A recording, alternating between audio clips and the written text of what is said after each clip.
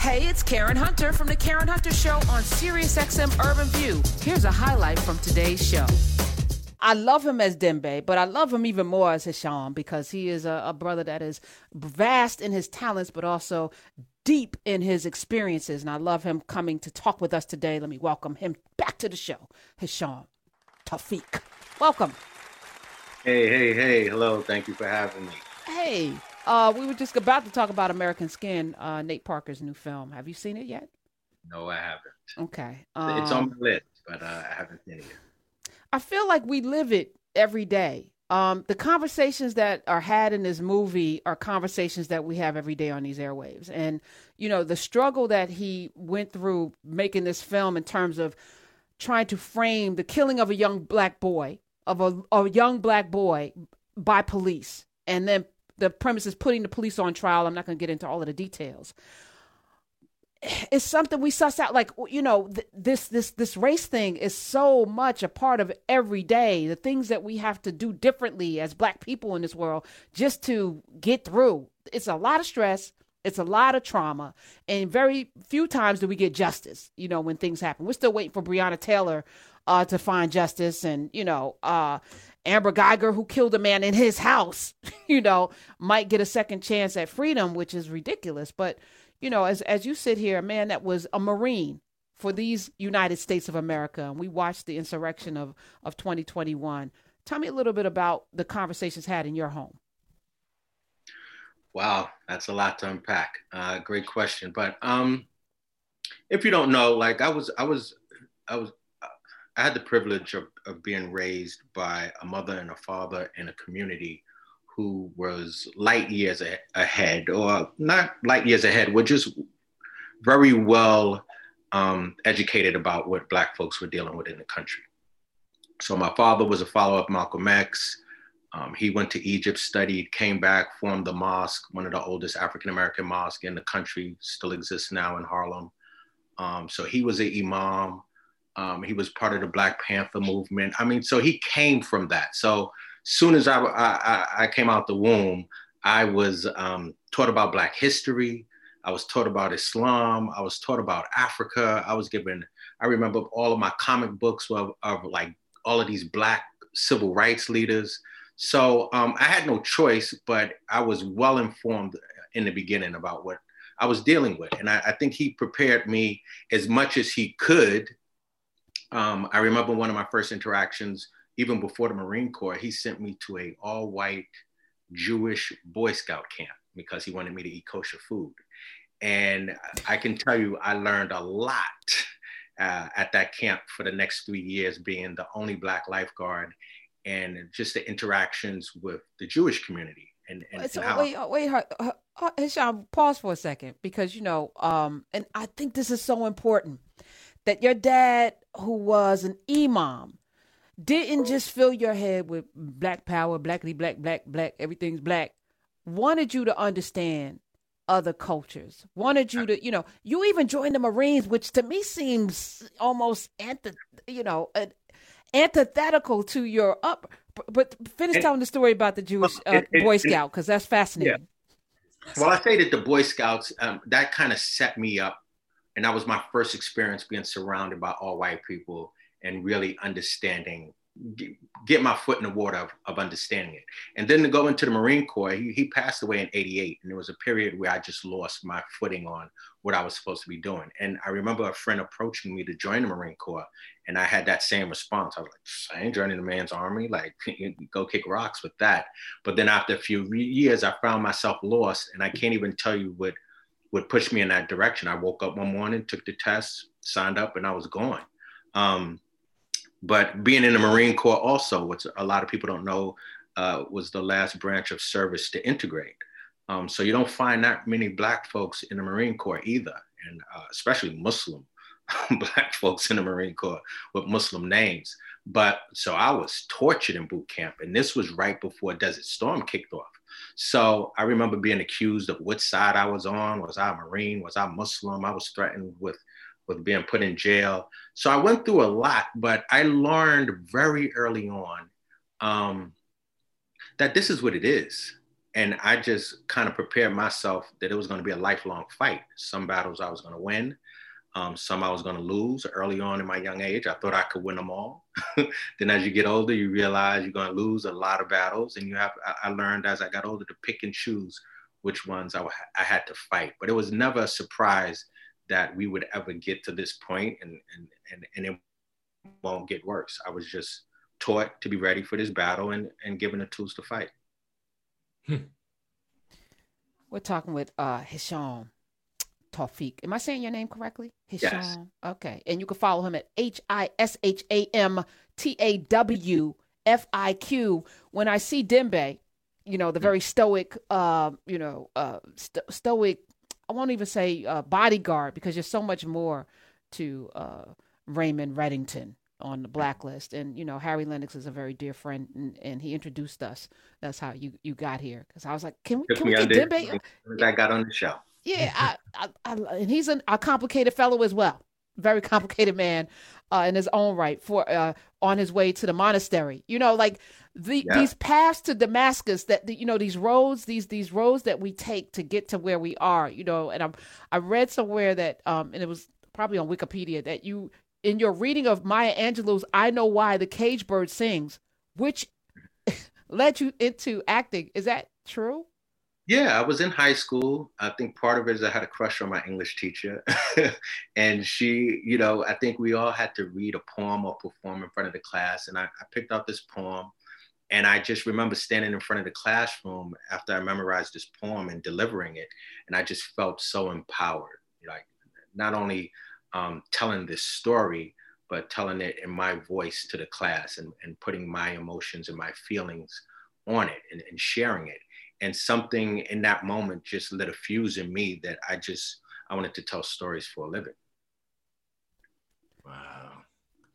I love that, dude. But the path though, from wanting to act to being in the military to how do you get back to the acting from the life that lived life experience? You know what I mean?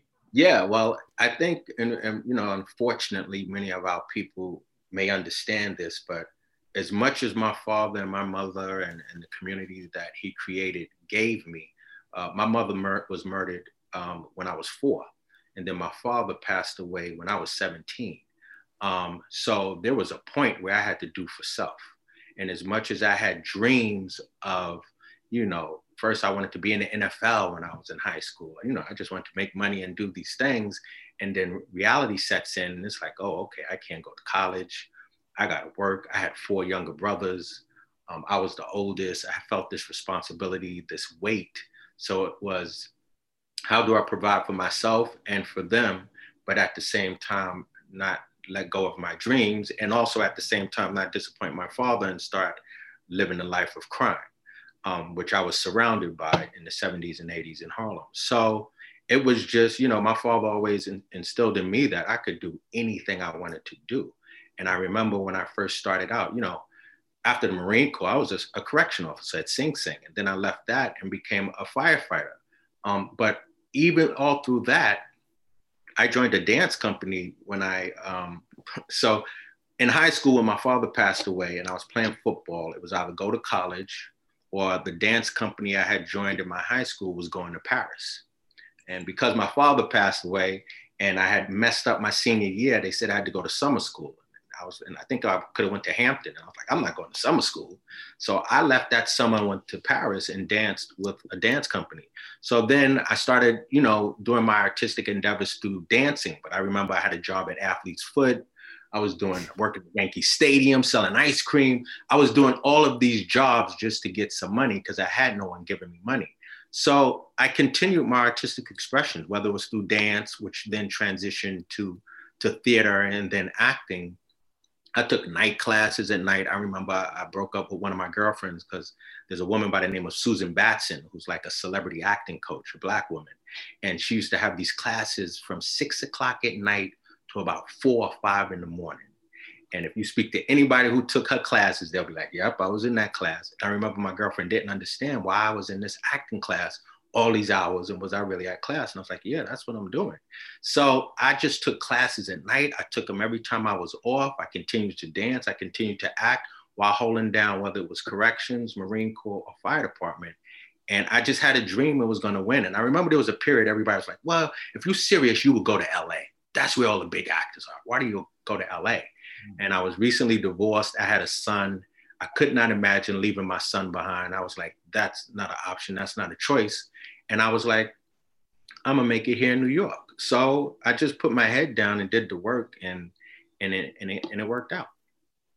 So this season on the Blacklist, I'm in. I'm all in. I still can't stand Elizabeth. I just want to just say that out loud. I don't root for her. I just want you to know. I hear you. What are we seeing? Because we got to see your character blossom, and then COVID happened, and then y'all did a cartoon version of one episode, and then y'all came back, and then you went on hiatus again, and now you're back. Is there going to be more development of Dembe this season? Yeah, yes. I think through all of those things that you just named, there are going to be a lot of blessings that come out of that. So last year, well, I won't even say last year, because of the way my character was introduced, I was supposed to do one episode. I was a guest star, and I ended up just hanging around and getting fed episodes. There was no script for me. So a lot of that had to be discovered throughout the years. And throughout those years, I started having conversations with the creators about what this role would look like. And I think because of those conversations, because of the Black Lives Matter movement, there was a lot of discussion on my part about Dembe being multidimensional. And that's where you saw last year with the conversations with the imam. Mm-hmm. And a lot of that happened because I was like, hey, look, like, we can't fall into these tropes and these stereotypes. Yes, he can be loyal, he can be trustworthy, but he is also a full human being and has another life. He has a family, he has a daughter or a loved one, or there has to be something else. And you have to show that so we don't fall into those deep waters that we know about. So I commend them on understanding that, realizing that, and tackling that. And I'm excited about some of the things coming down the pipe that relate to that. I can't wait because I'm a huge Harry Lennix stan. Not a stan. I love the man. I love him and all his complexions in his personality. And I love your story, and I love that you stood up for yourself, because a lot of times we are silent because that check is good. It's a good check. That check is good. But what's the point? What does it profit you if you get that money and don't make a difference? So, I mean, and don't ask for more money or more opportunity. Yeah, and that's why when I started this journey, I told and I have it written down in a book somewhere. I said, I have to do 20 years and get my pension, because as good as that money is, I didn't want that money to dictate how I was going to make my moves. So the first 2 years of Blacklist, many people don't know, I still had my firefighter job. So I was doing Blacklist. I was doing Blacklist during the week, and I was at the firehouse for almost 24 to 36 hours from Friday night until Monday morning. And I juggled that for 2 years just to make sure I could hit my 20-year mark, get my pension, and then take on this TV show. Oh man. All right. There's so much. All right. Hey, Sean, we got to keep having this conversation. When you come back, you got an open seat here, brother. I love you. You can watch him on Fridays, NBC, The Blacklist. He plays Dembe, but there's a lot to them still waters, and I appreciate you. Thank you for being here. Thank you for having me, sister. Hey, this is Karen Hunter. You can listen to The Karen Hunter Show live every Monday through Friday at 3 p.m. East on SiriusXM Urban View Channel 126 or anytime on the SiriusXM app.